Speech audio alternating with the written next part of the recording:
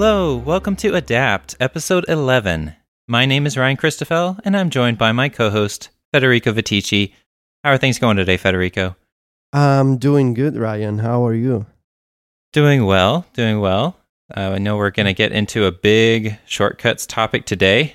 There's a lot to cover, and so why don't you take us right into it? All right, we should just jump right in. So we've been doing this shortcut series for the past few episodes, and we've talked about some of the visual changes to the app, some of the new actions, how you can use the new share sheet, for example. But the big change in shortcuts this year really is the new parameters API and a new way for actions to exchange data with one another and for third-party developers to integrate with shortcuts and make actions that sort of become native features to the Shortcuts app. So it can be a little tricky to wrap your head around parameters and what they are. So I'm going to try my best in an audio format. And of course, as always with these episodes, with these topics, it really helps if you have the Shortcuts app open and you can sort of visualize what we're talking about. So parameters are essentially the Shortcuts API, an extensible framework that we've been wishing for really since the beginning of workflow, a native way for apps to integrate with shortcuts and to provide functionalities that go way beyond what used to be possible with URL schemes. So in the old days of automation on iOS, on iPhone and iPad, if you wanted to speed up a specific task or if you wanted to connect multiple apps together, you would have to use URL schemes, and usually the variant known as X-callback URL, which was a way to assign essentially links to each app, and each of these links, each of these URLs would open an app and either pass some data to the app or perform a specific task. And it was a rudimentary, but at the time effective way to get around the limitations of iOS regarding the ability for apps to communicate with each other. So if you wanted to pass, for example, some text from Drafts to Tweetbot, there was no native way for those two apps to talk to each other. And with automation through URL schemes, you would be able to pass that text from the first app to the second app. And we used that system for years, and even Apple relied on that system. So very famously, Workflow, it launched with app integrations back in the day, back in 2014, that were actually based on URL schemes. And the Workflow team at the time, they had this real clever idea of sort of faking a native third-party app actions inside Workflow by putting an interface around URL schemes. So back in the day, with the original version of Workflow, and even with the first version of Shortcuts last year in iOS 12, you would see these quote-unquote native actions, such as the OmniFocus one or the Things one or the Ulysses one. They were pretty actions with native UIs and customizable fields, but they were actually based on URL schemes. They were actually, under the hood, they were still launching a specific app with a URL. They were still relying on that system.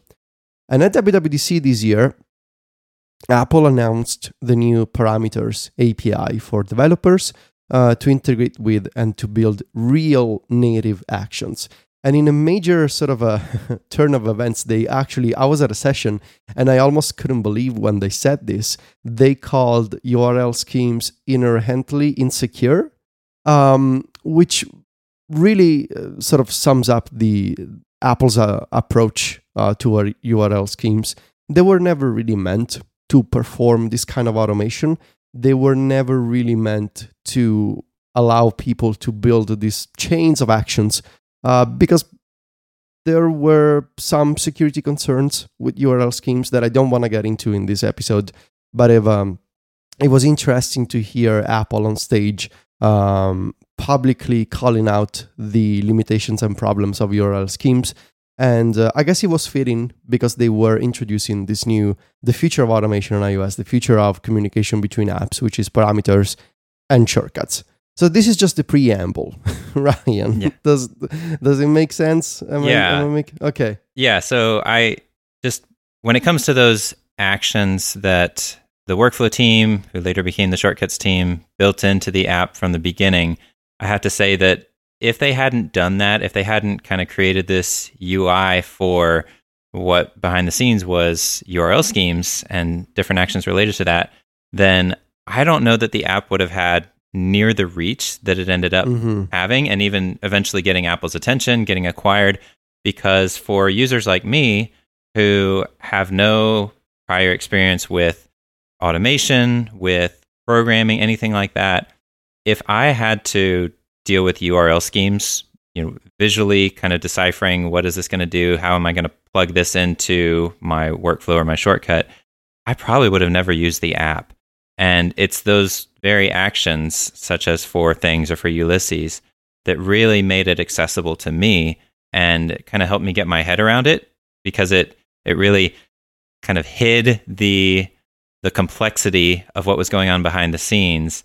And I think that really is a theme that Apple has brought to bear on the full app this year with parameters. And whereas before, Apple kind of had to pick and choose, which apps are we going to build these native actions for?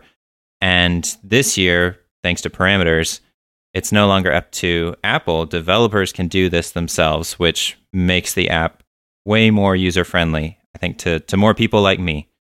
Right. Yeah, absolutely. And that's a great point. In fact, before parameters, all those sort of native third-party actions inside shortcuts and workflow, they had to be built by Apple.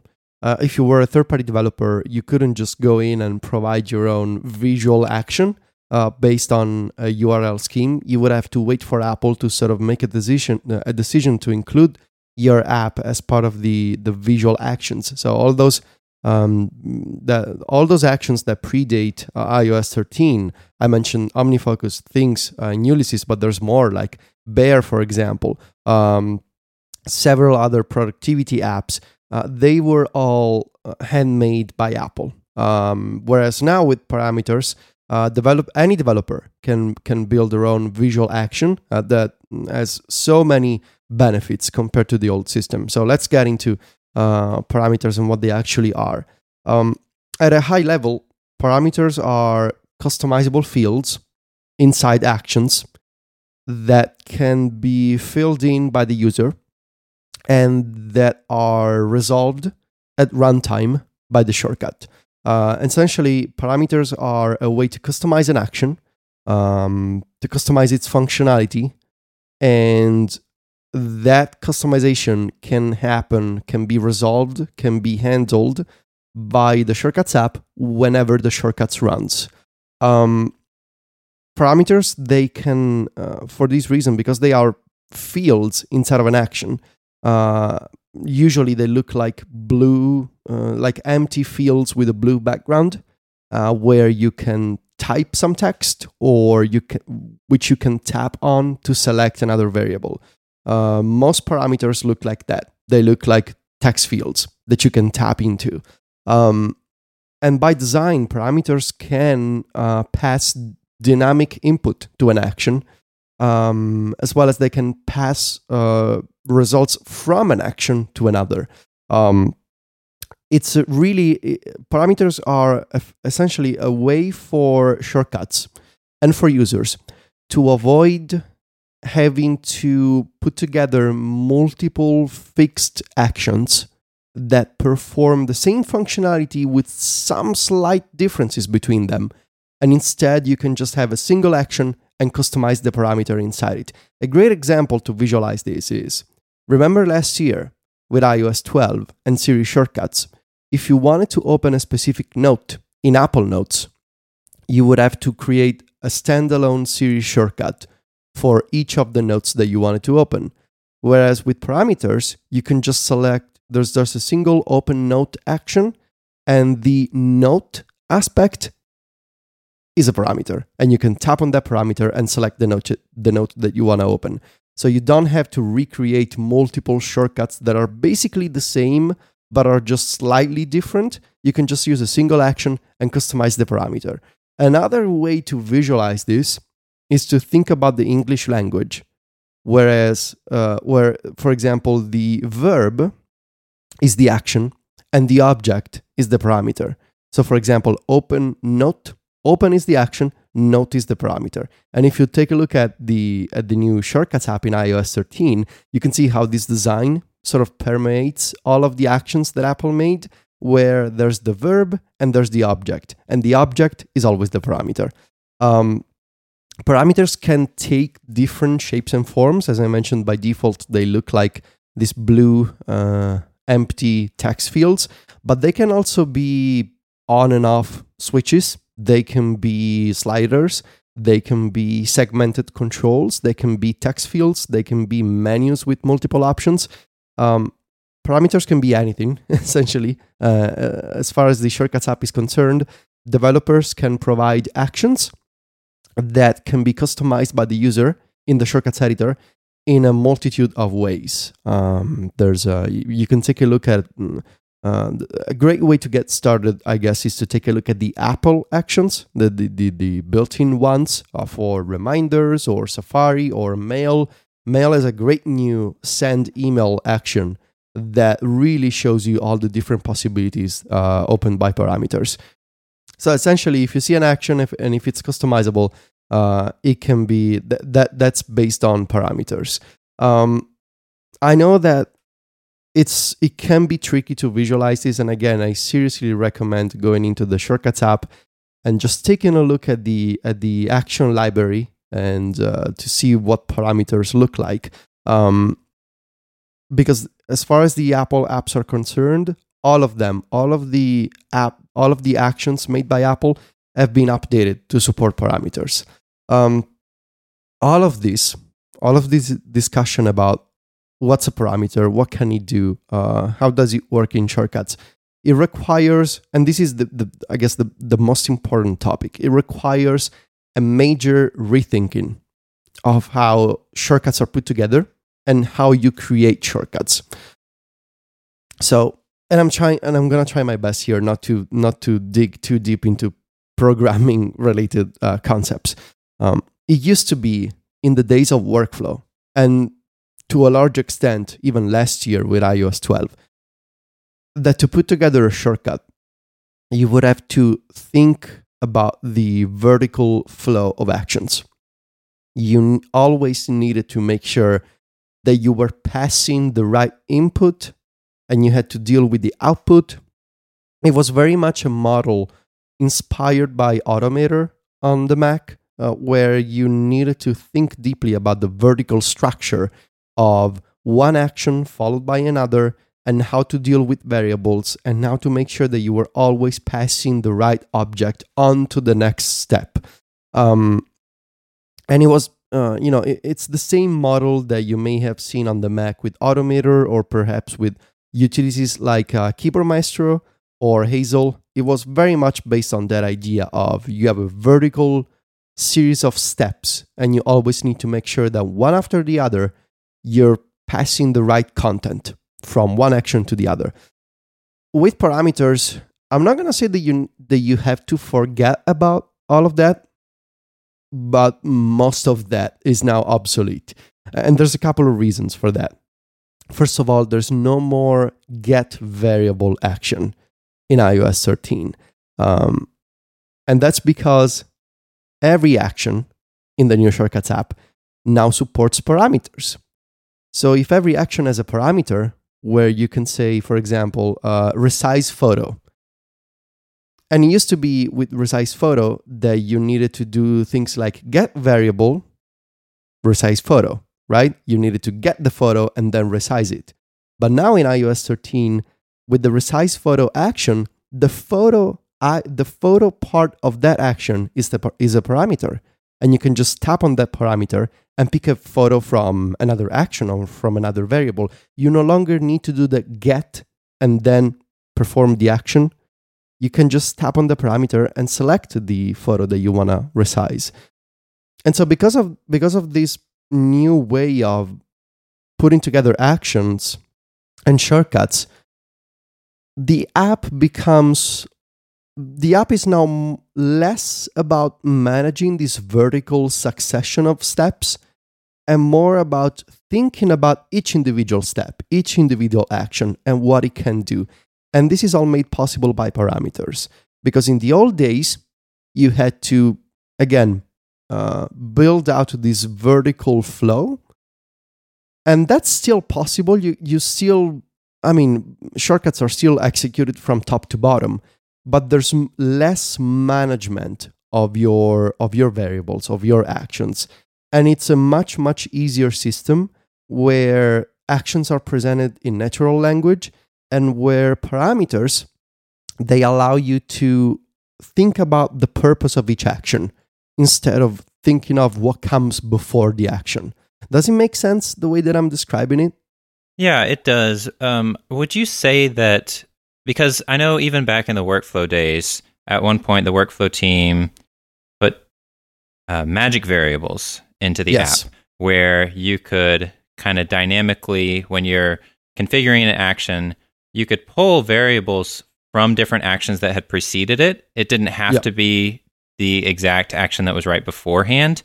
So would you say that, like, with parameters, it's kind of taking that concept a bit further, and whereas magic variables were kind of the start of making things more dynamic and flexible, with parameters, it's really, making that app wide so that more than ever before, you don't need to worry about the vertical order, at least not very much, but it's still kind of the same concept as magic variables. Yeah, it's very much an evolution of that. It's the idea of you don't need to think about getting and setting variables. You don't need to necessarily make sure that the variable you need is always before the action that you want to use. Magic variables were actually launched as a workflow feature. So the team was thinking about that a long time ago, actually. 3 years ago, it was still something that they were working on. And parameters are an evolution of that. The idea of let's allow people to always pick the variables that they need and to forget about getting and setting variables. And parameters take that a step further insofar as the get variable action is gone, and you can still set variables by name. You can still manually create a variable, but the idea now is each action as a field, and that field can look in, can have many different aspects, many different options. But the idea is each action is now a customizable thing where you don't need to think about getting the variable and making sure that vertically your shortcut is always passing the right input between steps. It's a much more flexible way of putting together your actions. And the result, like, you may be asking, like, why did Apple need to change a perfectly functional system? And that's a great question. And the reason is, first of all, everything is much more flexible than before because each action can be customized exactly the way you want it. The second reason is because this system allows developers to integrate with shortcuts and to provide actions that can be customized and can run natively inside shortcuts, just like any other Apple action. And the third reason is you're gonna be able to put together shortcuts that perform the same functionality as before, but with fewer actions. So your shortcuts will be more compact, and you will notice you will have noticeable code savings. I know for personal experience that some of my shortcuts that used to have something like 50 actions, I was able to cut them down to 30 with iOS 13 because of the removal of the get variable, and because with parameters, everything becomes just more compact and more readable. And the readability of a shortcut to me is important, especially when I'm putting together a series of actions that span 50, 60, 70 actions, it really is important for me to be able to tell at a glance what kind of shortcut I'm working on. But also, the readability is made possible by the fact that the shortcuts editor is now heavily influenced by natural language. As I mentioned before, every action is spelled out as a sentence. There's a verb, there's an object, and the actual text is displayed in bold in the shortcut. And in my review, I offered some comparisons between the shortcuts editor in iOS 12 and the shortcuts editor in iOS 13, and you really can tell the difference between the old model that was based on Automator and the new one, which is influenced by natural language and which is based on parameters. It took me a while, honestly, to get used to this new system, but now, I still fall into the trap of putting together shortcuts the old way, like trying to get a variable and passing the variable to another action. But then as soon as I realize what I'm doing, like, oh no, I don't need to do this anymore. I can just, instead of 2 actions, I can just use 1 because it's got a parameter. So I'm still getting used to that, to the new system, but I think it's overall a much, much better and more functional and more flexible approach to automation than iOS 12 and workflow. Something that I want to mention is, thanks to parameters, and I'm going to get into some examples now. Thanks to parameters, you also can get rid of the sort of the workarounds and hacks that you may have seen last year to enable communication between different actions and different apps using the system clipboard. Last year, we saw several examples of apps like pcalc, for example, or TextCase using the system clipboard as a bridge between apps, because there was no native API, no native communication framework for apps to talk to each other. That's entirely unnecessary now, thanks to parameters, because apps can integrate with shortcuts and they can communicate with each other directly inside the app with a native and secure system. I wanted to offer some examples, Ryan, that may help our listeners sort of understand and visualize what parameters can enable. And I'm just picking and choosing from my shortcuts library here. I think one great example is the shortcuts that pcalc is now offering in iOS 13.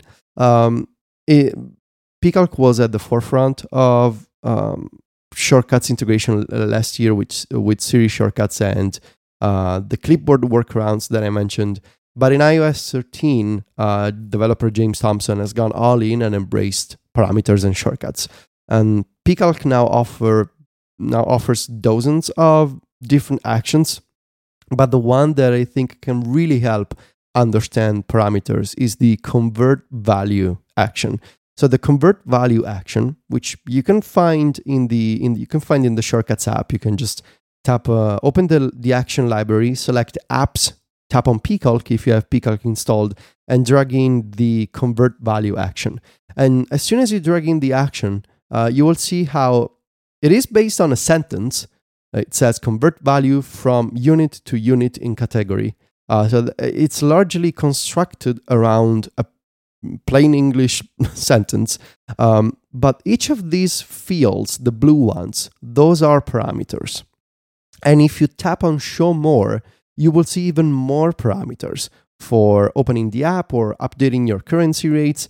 And those on and off toggles, as I mentioned before, those are also parameters. They just look different from the parameters above. The main parameters, let's call them that way, embedded within the main sentence of the action. You can tap on those and you will see, for example, if you select the unit parameter, you will be presented with a list of units. If you tap on the category parameter, you will be presented with a list of categories that pcalc can perform conversions for, such as currency or energy or length, for example. And the category that you select changes the units that you see in the unit parameter. So if you select length, for example, when you tap on the unit parameter, you will see units of length. such as centimeters, inches, kilometers, meters, and all that stuff. This is the parameters API. It allows developers to expose functionality inside the Shortcuts app and to make that functionality dynamic. Dynamic means that if you don't want to choose while you're building the shortcut, you can leave the ask when run, I think it's now called ask each time value inside a parameter.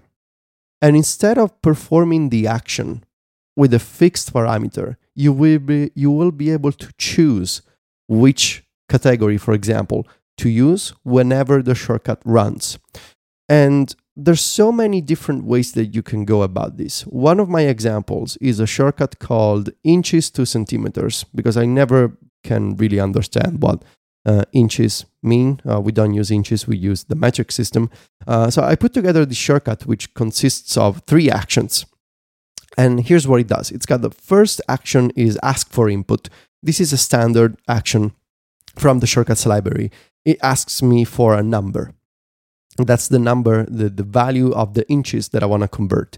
Then it uses the convert value action offered by pcalc. In the first parameter, I put in the magic variable for the ask for input result.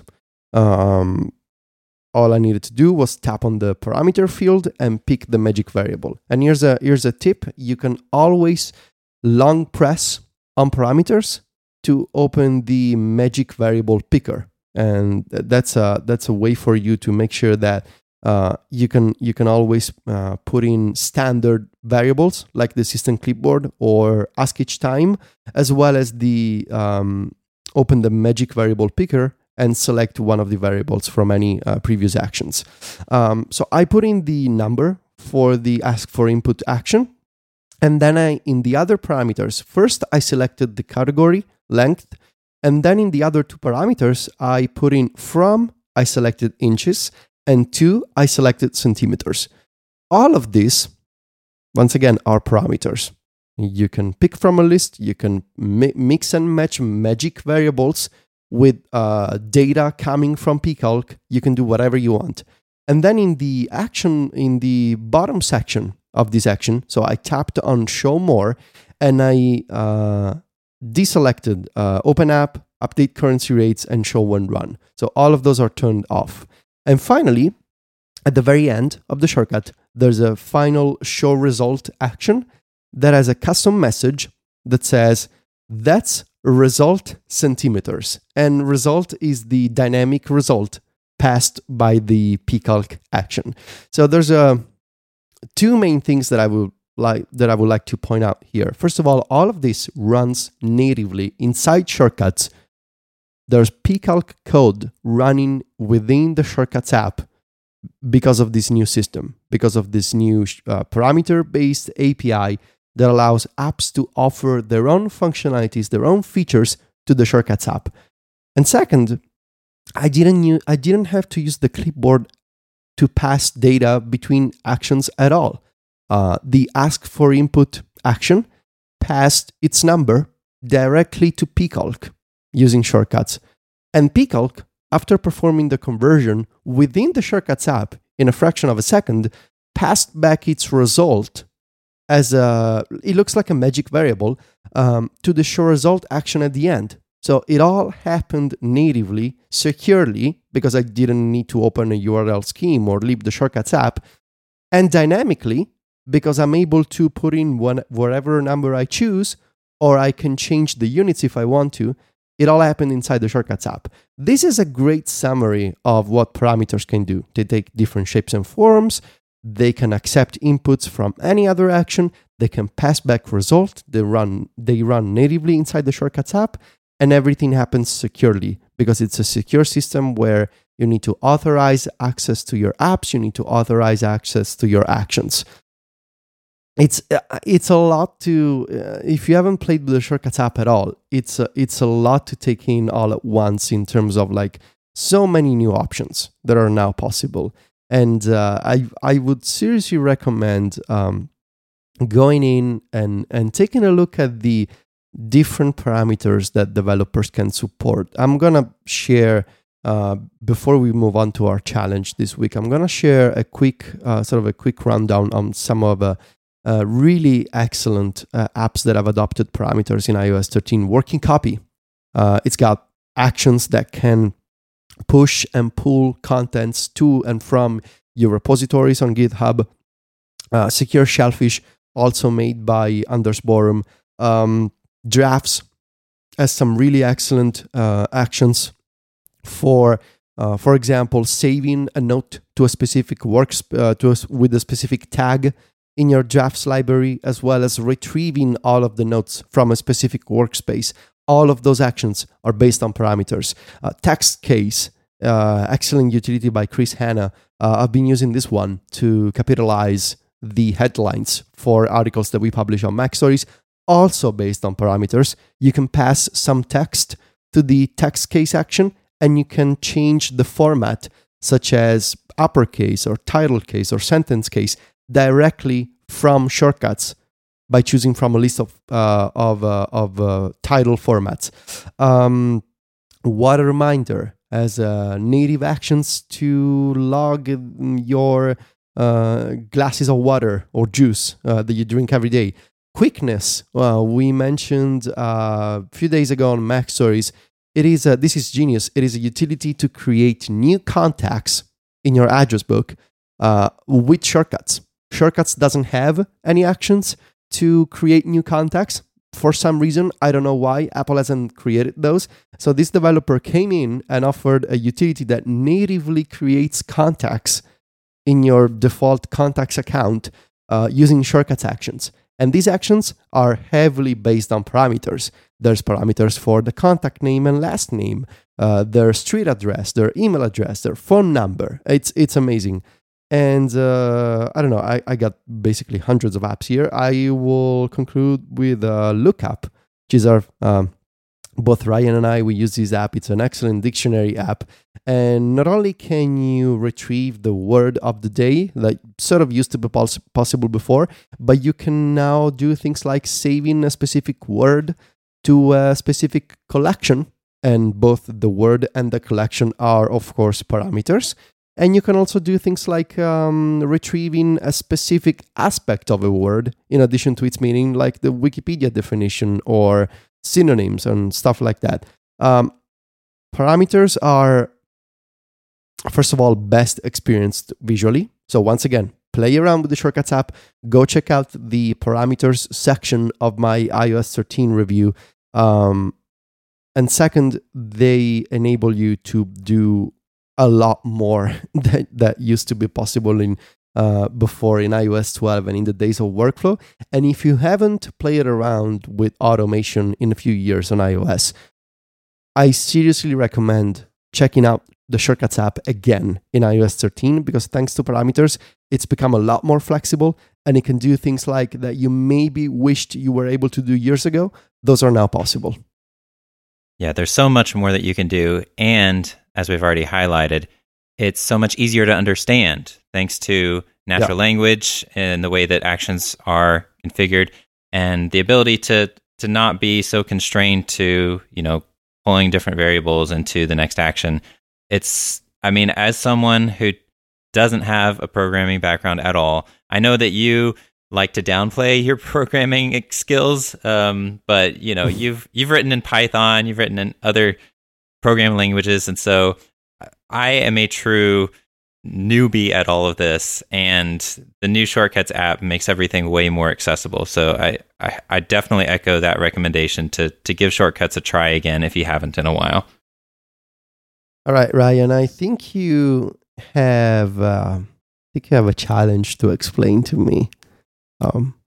I think you have to explain to me why you challenged me to use Microsoft Word. I see where this is going. So, last episode, I challenged you, and honestly, I don't think this was as terrible as you may be suggesting right now.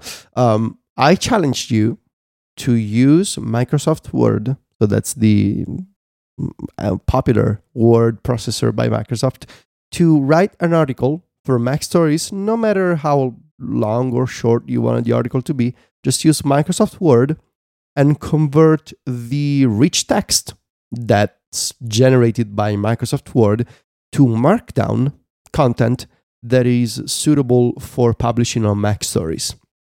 So how did it go? Well, it was okay. It was okay. See, I didn't like it. I have some complaints, but I'm actually going to try to keep this relatively brief because I feel like the longer I talk, the more likely it is that I'm going to rant, and I don't want to do that. Nobody wants to hear that. So the article that I wrote is going up later today on MacStories. It is a new article in a column, a series that we're doing called Arcade Highlights, where we highlight different games that are available on Apple Arcade. I know that you and John and I have been playing a lot of games on Apple Arcade, but we haven't written that much about them yet. So I have one coming out later today that our listeners will be able to read. And I wrote it in Microsoft Word. So this looks totally fine. I mean, I'm looking at it right now. I cannot tell the difference. Good job. Okay. So let me get into what I did and what I wasn't able to do. So I wrote the whole thing in Microsoft Word, and in a minute, I want to get into kind of what I found to be the good, the bad, and the kind of mixed of my experience in Word itself. But for the challenge of converting rich text to Markdown, I used a shortcut. Shortcuts makes this pretty easy. There's an action that makes Markdown out of rich text. And so what I did is I used that action. In the parameter, I had it grab the contents of the clipboard. And so after I'd written everything in Word, I just copied everything to the clipboard. And then with my shortcut, it pulled from the clipboard, took that rich text, it converted it to Markdown, and then it copied it back to the clipboard. So it's just a couple actions in the Shortcuts app. I threw in a third action, which is Quick Look, to get a preview of kind of what everything looked like once it was in Markdown. And from there, I actually dumped that Markdown into Ulysses because I wanted to publish it from Ulysses. I usually use the built-in publishing feature of Ulysses rather than having to do much inside of WordPress itself, which is this, what we use on MacStories. But so hopefully that wasn't cheating. But I had some issues with the whole conversion. There were some things that converted just fine. And actually, one of the things that was surprising to me that I wasn't expecting to work is that inside of Word, I embedded links right into the text using Microsoft Word's feature to do this. And I was expecting that Shortcuts might have a hard time converting that to Markdown links, but it actually did it perfectly. No problems whatsoever. So that was a pleasant surprise. And things like bold or italicized text were no problem. Those converted to Markdown just fine. Where I ran into problems were with photos, with block quotes, because I have a block quote in this article, and then headings. And so I've been thinking about it even more since I kind of did this whole challenge about maybe there are some ways, like with photos specifically, I use a shortcut that you created to upload images to our CDN, which then spits out a link that I put inside the body of the article. It's a Markdown link. And I was thinking maybe there is a way that if I, with my photos embedded inside of Word, that somehow I could get the Shortcuts app to recognize what those were and then kick off the shortcut, because you can run a shortcut from within a shortcut. And so I haven't tried that. I don't think that would work, but I've kind of been thinking about that even some now after the fact. So maybe that would have been possible. I kind of doubt it. But with things like block quotes, there's not, at least to the best of my knowledge, and I played around with Word quite a bit, there's not a way to designate this is a block quote. And thus, there's no real way to tell Shortcuts, take this rich text block quote and convert it to a Markdown block quote. In Markdown, all you have to do is put one little symbol, and that tells it, everything that it's a block quote. But I wasn't able to do that inside of Word. And then for headings, I used a heading for the title text. Fortunately, in this article, I didn't have any other headings throughout the body of the article. It was just the title that was a heading. And so I used the heading style inside of Word, but it wasn't recognized as being a markdown heading when Shortcuts converted it. So all of that I had to do manually. And then there were some other issues with the conversion where I had used bullets inside of Word, the native bullets feature. And when it converted to Markdown, it actually made double bullets, which was kind of strange. No. I'm not sure why it did that. And then some horrible things going on. Yeah. And for some reason, between every paragraph where I would have a paragraph break, so there's, one blank line in between paragraphs, when it converted to Markdown, and I don't know if this is Shortcuts' fault or Word's fault, but it made it triple line breaks. So I had 3 full lines of spacing in between paragraphs once it was converted to Markdown. I have no idea why it did that. It wasn't great. It wasn't a big pain because honestly, I think that the bigger pain of the challenge was not so much converting the rich text to Markdown. It was just using Word. But using Shortcuts made it pretty easy to do the conversion, although, again, with the limitations that I mentioned. For Word itself, however, like I said, there is some good. There were 2 in particular, 2 pleasant surprises that were just overall positives that I really liked. One is that there is an option when the spelling and grammar check detects that there's a word it doesn't recognize, then Word actually offers you the option of adding that word to the app's built-in dictionary. And so if you tap on a word that's marked as a misspelling, then it gives you this option that says plus learn.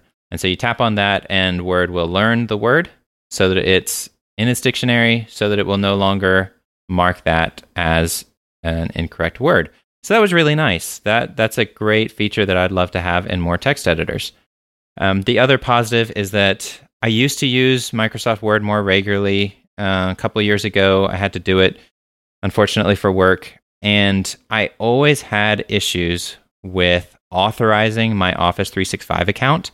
I had a business Office 365 account, and for some reason, very regularly, it would kind of forget that it had authorized with that account. And so I'd have to re-sign in and re-authenticate. And it was just a pain because I would open a document and it would say, oh, you can't edit this document because you don't have an Office 365 account. I'm like, yes, I do. So anyways, that was kind of a pain. But in the last year or so, since Microsoft launched Office 365 on the Mac, and maybe from before that, I can't remember, but there's now the option to subscribe to Office 365 through an in-app purchase, through a subscription that's billed through Apple. And again, I haven't used the app enough to know long-term if this is going to work a lot better than my experience in the past, but I didn't have any issues in the time that I did use Word with the app forgetting that it was authorized and making me re-authenticate. That wasn't a problem at all. I'm hopeful that because it's all done through Apple and their kind of native in-app purchase system, that won't be a problem going forward.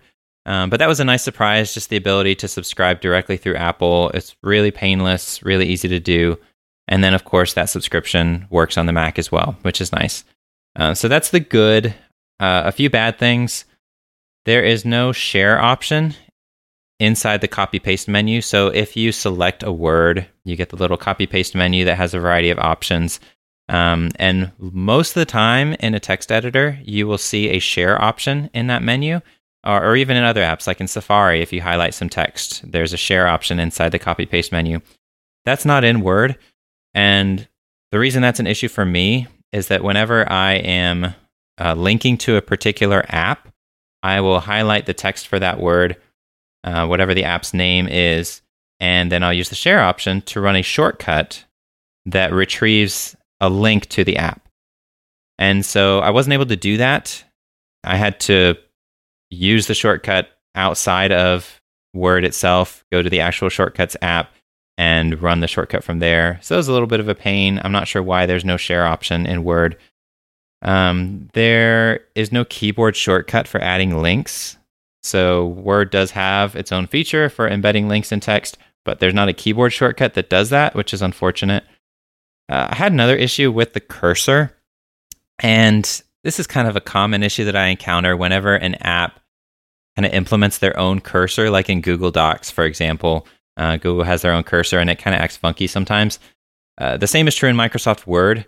And so I assume this is by design, but maybe it's a bug.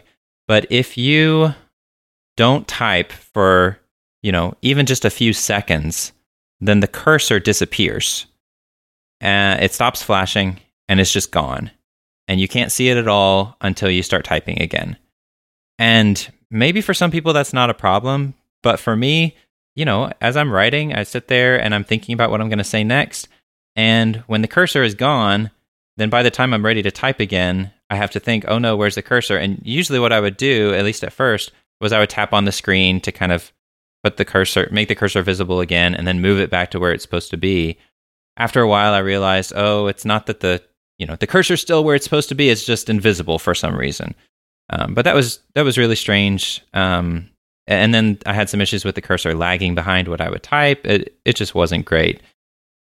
Now, there's a few things in Word that were kind of a mixed bag where there's some positive to it, but also some negative. One instance of this is something that the app calls Mobile View. And Mobile View is an option that is kind of new. I think it was just added in the last year or so, where the app will kind of automatically adjust your view based on the screen allotment that you give it. So for example, if it's in full screen, if it's in a split view 50-50, if it's in slide over, and you've got these different sizes dedicated to the app will automatically readjust so that you can still kind of see your text at a decent size. The layout of the document adjusts in line with whatever size it's in. So this works great on the iPhone as well. The other option besides Mobile View is print layout, which is kind of the standard way that Microsoft Word has always worked. And it's actually the default even in Word on iPad, where it assumes that you're working on what's going to become a printed page. And so if you have to resize things at all, then the document layout gets messed up. And if you, let's say, are working in Word and slide over, you have to pinch to zoom in to see your text to make it really large enough that you can see it. And then you kind of have to pan around within the space of that digital page rather than having the app automatically adjust for you. And so Mobile View is a really nice feature. I really appreciate that option. The one drawback is that it doesn't stay on very well. There were a number of times where I went back to the app after not using it for half a day or a day, and Mobile View would be deactivated for some reason. And I'd have to reactivate it manually, which is just a pain. I'm not sure why it works that way. Print layout is very much the default, but I wish that you could keep Mobile View on all the time because it actually made for a pretty decent writing experience. It made things more pleasant than I expected. A couple other things. One is that Word offers something called Smart Lookup, which, again, this is from the copy-paste menu. If you select a word, then the little menu pops up. You can select Smart Lookup, and it'll give you things like definitions for the word. It'll also use Bing to kind of bring in different search results. And it's a nice feature. I wish that the regular system lookup option was there too. I mean, I kind of understand why Microsoft didn't include that because, from their standpoint, Smart Lookup is a better option than Apple's lookup. But I'm used to using Apple's all the time in my in the other text editors that I use. So, it would have been nice to have that. Dark mode is available. Microsoft Office just recently added support for dark mode. But unfortunately, in Word, it doesn't apply to the actual document view. So if you turn on dark mode... Why? Yeah, exactly. You turn on dark mode, then the top of the screen with the menu and everything, the toolbar, that will all be dark, but the body of the document is still white. And maybe there's a setting somewhere to change that. I couldn't find one, but that was a little confusing to me. I can't give them too hard a time, though, because Apple did the exact same thing in Pages. Pages recently added dark mode support, and it's the same thing where the body of the document is still white. I wish there was an option to change that, because I prefer, when I'm in dark mode, to actually have the screen be dark. But that said, lastly, I will say that Microsoft, with Word and with some of its other apps, seems to be better at adopting system features that Apple adds support in iOS and iPadOS for. They seem to be better at adopting those features than Google is. Dark mode is a good example of that. There's still no dark mode option in, Google Docs, Google Sheets. Gmail, the Gmail app, doesn't have split view support somehow. I don't know. I don't know what Google's doing. There's no split view there. But the Microsoft apps, including Word, offer split view. They offer dark mode. There's no multi-window yet, but Microsoft has a pretty good reputation at adopting system features, so I'm guessing that split view is coming, or multi-window is coming. If I remember right, that it was actually demoed at WWDC, and so I wouldn't be surprised if we see that coming soon, where you can put multiple Word documents on screen at once. It's not here yet, but I'm guessing it'll be here soon. So overall, my Microsoft Word experience was okay. It wasn't as bad as I expected. There were some pleasant surprises. Again, most of them kind of came with some drawbacks as well. But if you need to use Word for some reason, if you need to, produce DocX documents, then Word on the iPad seems pretty good, honestly, especially with the mobile view. I love having that option, because on the iPad, I'm constantly resizing different apps to fit whatever kind of workspace I need at the time. And so the fact that Word will now dynamically adjust itself is really great. That's one of my favorite new features since the last time that I used Word much. So it was fine. I don't want to do it again. I'm not planning to do it again, but it was okay. But you learned a lot. So that's, I've been listening to you. It's been a few years since I actually tested Word myself. So maybe you didn't like it, but I sure loved the explanation of it. So thank you. I feel kind of bad I made you do research and you hated it. Well, like you said last episode, you were still kind of fuming over the clips challenge. So you made me use clips, so I think all is fair. Okay. All right. All right, Ryan, why don't we do, before we wrap up the show, why don't we do a couple hashtag AskAdapt questions? Yeah, let's do that. So as a reminder, listeners can write in with the hashtag AskAdapt on Twitter, and we'll see those tweets, and we may answer those questions in a future episode. Our first question for today comes from listener Nick. He asks, do you plan to use any shortcuts to manage the AskAdapt catalog of questions? That's a good question. I would love to. I've been thinking about it previously for other shows like Connected and App Stories, and I remember Mike does the same for Upgrade and Cortex. We've been using automations, using Zapier or IFTTT to sort of automatically extract tweets with the specific hashtag from Twitter and save them into a Google Doc or spreadsheet or something like that. I don't want to do that for Adapt, and ideally I would like to keep using notes, because Ryan and we share a note where we outline the show, where we save our show notes. I would love to do this. My main problem is that the notes actions for shortcuts are still limited to plain text. They were not updated with iOS 13 to support rich text or attachments. And ideally, I would love to be able to save a tweet from the Twitter app as a rich link in Notes using shortcuts, but that's not possible yet. So as soon as Apple updates the Notes actions to use rich text and to be able to save rich links instead of tappable URLs, which are fine, but I don't really like them, I'm gonna come up with a system for Ryan and I to save these questions with a shortcut. Yes, for sure. Here is another question related to notes, actually. It comes from Carlos. He says, is there a way to save the article of a web page with formatting and images to Apple Notes? He says the Safari Reader article to mail does that for email, but doesn't do it for notes. And he's tried some online article extractors, but copying and pasting doesn't give the best final product.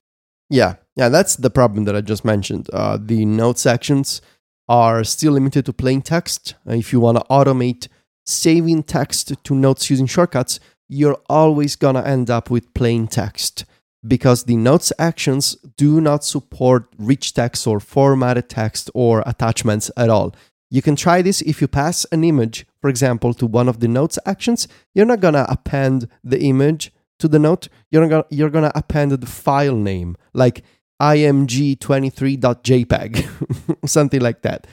So you're limited to plain text. Some actions, he mentioned the mail one, they do support rich text, which is, there's always been this inconsistency in the way that shortcuts deals with .rtf files or just rich text in general for different Apple actions. My hope is that with parameters, soon enough, the shortcuts team and the different teams at Apple will be able to bring in some consistency for passing rich text from one app to the other. But for now, the notes actions are still unfortunately limited to plain text. All right, listener Sylvan asks, with the options to import shortcuts as files removed in iOS 13, is there a way to privately back up shortcuts? Yeah, unfortunately, the answer is no. You can still export .shortcut files, but those files cannot be directly imported anymore. This is part of the new security restrictions that Apple imposed on shortcuts. There's a backstory here that maybe we'll be able to share someday, but basically some people were using this technique to do some things that Apple didn't like, to import shortcuts as files. So if you want to re-import a shortcut, your only way, at least for now, is to share an iCloud link and to use the iCloud link. And I know that Sylvan doesn't want to, even if the iCloud URL is basically security by obscurity, in that if you want to back up a private shortcut that contains personal information via iCloud, it's very hard and basically impossible for anyone to guess your URL. But it still technically is a public URL, even if it's a super long alphanumeric string. Maybe it is technically possible that sometime in the future, somebody will be able to guess that incredibly long and random string. So technically, it is not private, but it's your only way for now. So you can export those files, but I'm not sure what you can do with them. I mean, maybe you can open them with an XML editor and look at the XML data inside them. But as far as re-adding them to the Shortcuts app goes, your only solution is to use iCloud. And I'm not aware of any solutions to force the import process for a .shortcut file for now. I haven't tested it myself in months since I discovered that the feature was gone. So honestly, it's basically impossible for anyone to guess the iCloud.com link. So you should just go for it. And final question, listener Francois asks, shouldn't you be able to add apps to Split View from Spotlight in iPadOS 13? I believe this was possible before, but it's not working for me right now. Yes, that definitely should be possible, and it is still possible in iPadOS 13, but there has been a major regression to pulling apps out of search into Split View that I could definitely see would confuse people and make them think that it's not possible anymore, because it used to be that once you started dragging an app out of search, then the search screen would be dismissed. It would close automatically so that you could then easily drop that app into Split View or into a slide over window. That no longer happens in iPadOS 13, even up to now I'm running the 13.2 beta. It hasn't changed to go back to the good behavior. Really? Because it's been fixed for me in 13.2 beta too, I was about to say. Oh, interesting. So yeah, I just checked last night because I was looking at this question and I was like, I wonder if the second beta fixed it. And sure enough, I'm trying it right now and it does work. So in 13.2 beta 2, I'm able to, when I start dragging out of search is dismissed and I can drop the icon as a split view or slide over. That is very good news because this is a bug that for the longest time I was expecting to get fixed. And then release after release came without it being fixed.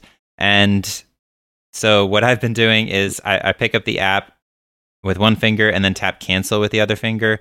Yeah. I've recently started swiping up from the bottom where the home indicator is. That also will dismiss search. But no, that's great news. I'm not running beta 2 because Apple pulled it. Yeah. So I was trying to install it, and it.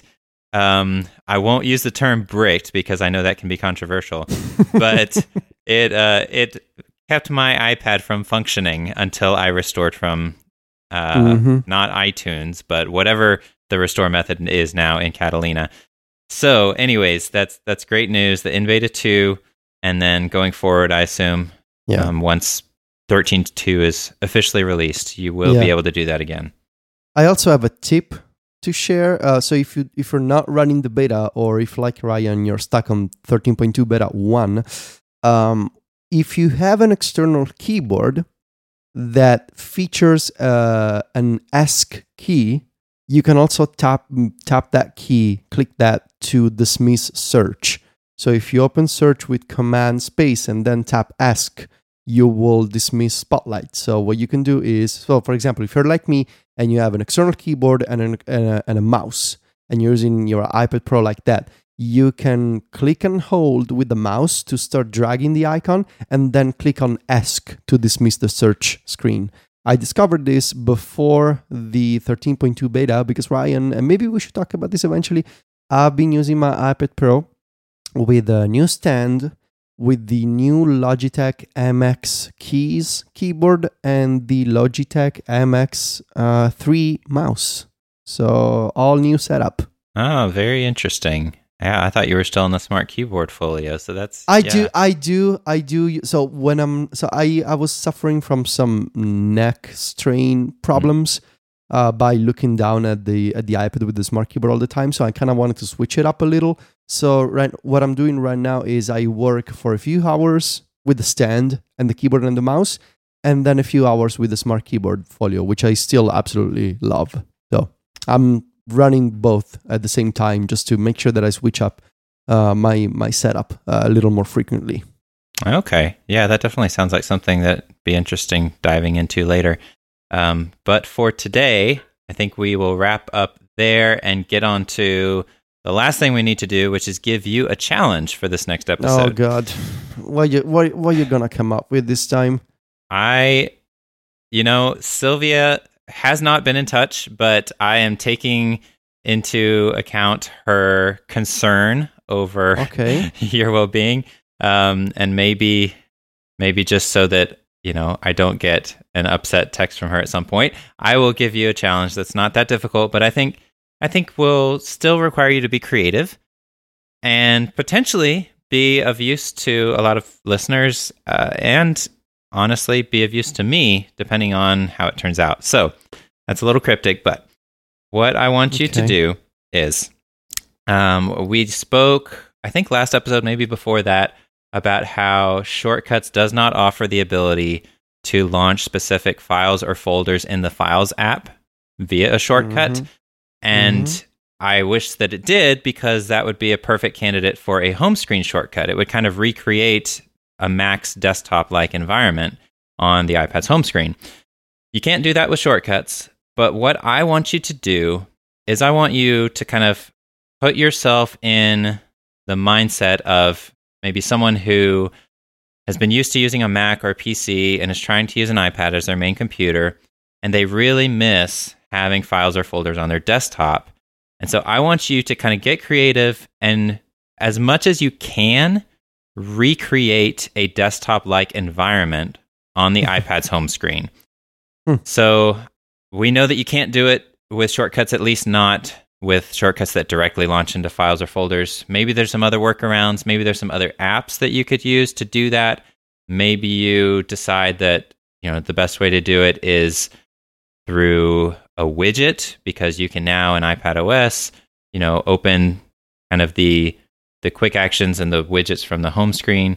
Whatever you end up doing, I just want you to think creatively about how can I make the iPad home screen more accessible to people who are used to using a desktop on a Mac or a PC. Very interesting. I like this. So you have a good, fun, motivating challenge for once. Not too cruel, not too terrible. I love this. This will be fun. I have some ideas already. Okay, good. Yeah, and I, again, like I said, kind of selfishly, I really want something like this for myself. So I'm really curious to see what you come up with. Okay, we'll try. All right. Well, that does it for today's episode. This has been episode 11 of Adapt. If you want to find show notes for this episode, you can go to relay.fm/adapt/11. And if you want to follow us online, Federico's on Instagram and Twitter is at Viticci. That's VITICCI. You can find me on Twitter as at iRyanTLDR. That's IRYANTLDR. And we are both writing at macstories.net. Until next time, Federico, say goodbye. Arrivederci. Bye.